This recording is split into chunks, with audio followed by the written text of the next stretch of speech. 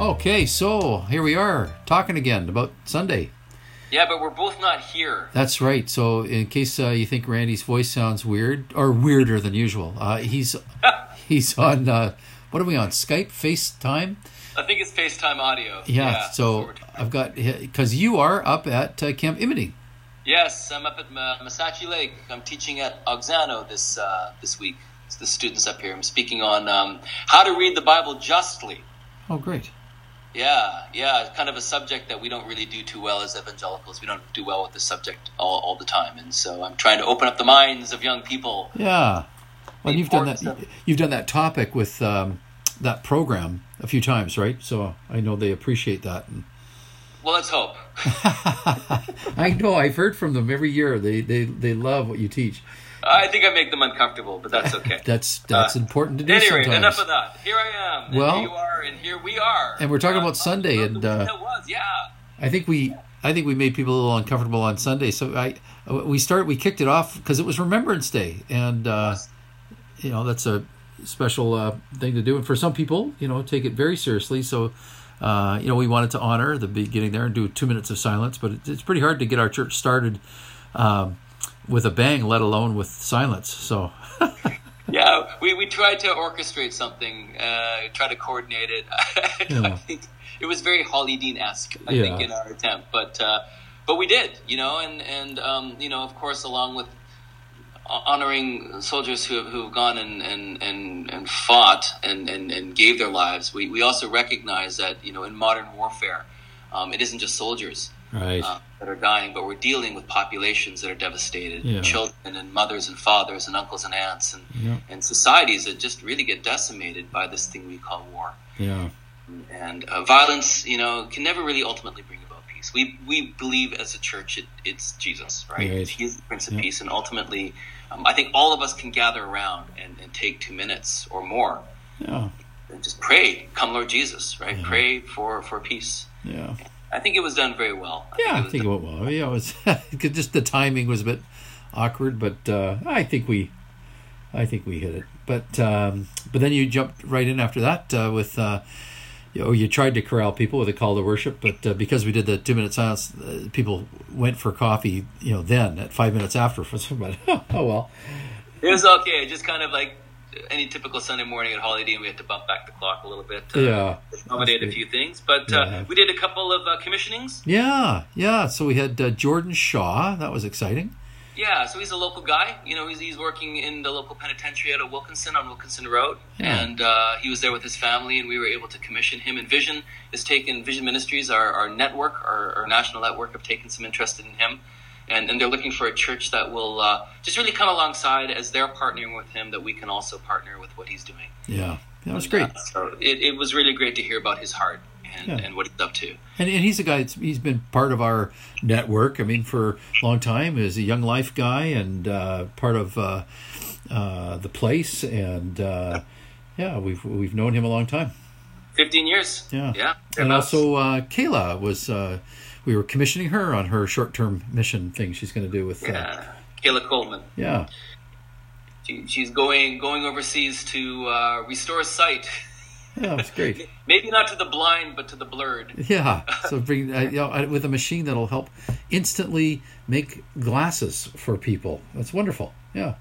I thought it was a great service. Liz Becker did such a great job with music, and...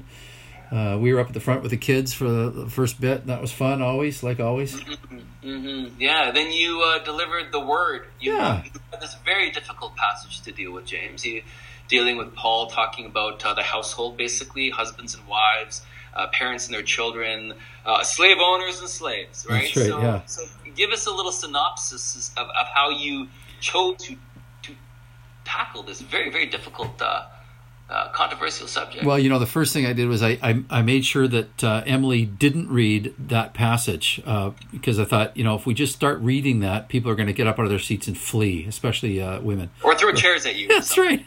Well, they'd be throwing the chairs at Emily, so that's not so bad. But no, I went back and put it in the context of a passage you did maybe the week before that was... where Paul says, since we've been raised with Christ, put off all the dead stuff and, pick up the new life. And so I contrasted, for all those, what was natural in those marriage relationships, family relationships, slavery relationships, what was the old dead way, and what I think God has called us to in a new way of doing life in the home. And I did a little, thing with, I said, we're not really, we don't have slaves and things, but, we have workplaces where we have masters, sort of, and so I sort of applied that just to give it some application. But, that there's a new way of working. There's a new way of loving spouses. There's a new way of raising children and relating to parents that, that if we are raised with Christ, then everything's brand new, and we don't do it the world's way. We do it the Jesus way, which is radically different. Well, this is what I really liked about your message, and you really did hammer this home, is how revolutionary Paul's words would have been to his first century shocking audience. That, often we impose our 21st century understanding of social relations on these texts, and they feel so antiquated. They feel so old world. Yeah. And we read Paul in that, and he feels like he's coming off as some kind of misogynist. But really, it's just the opposite. What he's saying is so foundationally different than the fabric of the Greco-Roman world that he was talking about at that time. He did just an excellent job reframing how we hear and how we listen to Paul as he's giving this instruction. Yeah, it was a great morning. Dave led us in some great prayer. Yeah, it was a good time. And I think the conversation afterwards was very rewarding. I think Penny said she set some things up, and I think she set you on edge a little bit. Well, I wasn't sure how she was using the word. She was using the word egalitarian in a different way than I'm used to. So it took me a bit to sort of catch up with where she was, and this idea, of trying to help those who just need extra help. It was good. So that we're all kind of starting from the same place. Yeah, as best we can, As one in the same place. And, I think, one thing that you were trying to communicate with sensitivity too is that, there are many people that have various different perspectives on gender relations and how families are led and how churches are led. Yeah. And how we want to be respectful of what other people think with regards to these things. But really, as a church, we operate out of an egalitarian model. Yeah. We really believe that the home is a place where our strength should be validated, and we should be strength and gift-led and interest and passion-led, not necessarily gender-led. And we feel the same way about the church at Hollydene. Yeah, and Matthew was pushing that point a little bit, just saying, well, look at, at some point, you believe you're right about something, you have to act on that, and we do as a church. We have a firm commitment to sharing relationship, or sharing ministry. We have young people and old people. We have people of different genders. We have people of different experiences, and we're all following Christ together. We can all be led by Christ to help each other. Even just the fact that you and I share that, people have commented, we lay off the sort of authority kind of figure quite a bit. That's important. Yeah. We're like an old couple, James. Yeah, that's right. Yeah. Yeah. Well said. Well, it was a great morning. It was. I really just love our community, and I love what we're up to these days. It's such a blessing to be part of what's happening. And you're up there at the camp, and I know you're coming back, and it's going to be a busy week. There's a bunch of stuff going on. We got Street Cafe coming up on Friday, and and we have a concert on the 24th. Yep.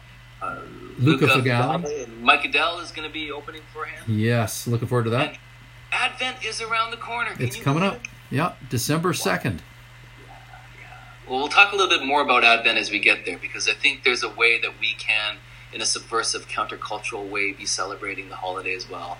That while other people are amping things up and getting full of adrenaline, we can calm down and find margin and space to ponder the incarnation. I'm already getting into it, so I should stop. Yeah, save it. Yeah, we'll do. All right. Well, I think this worked. Yeah, well, we'll see. We'll see how it sounds. If people having to turn up their volume to hear me or whatever that be. But anyhow, it's been good chatting about it, James. Yeah. Good catching up with you. Missed you all week. Yeah. Take care. See you soon.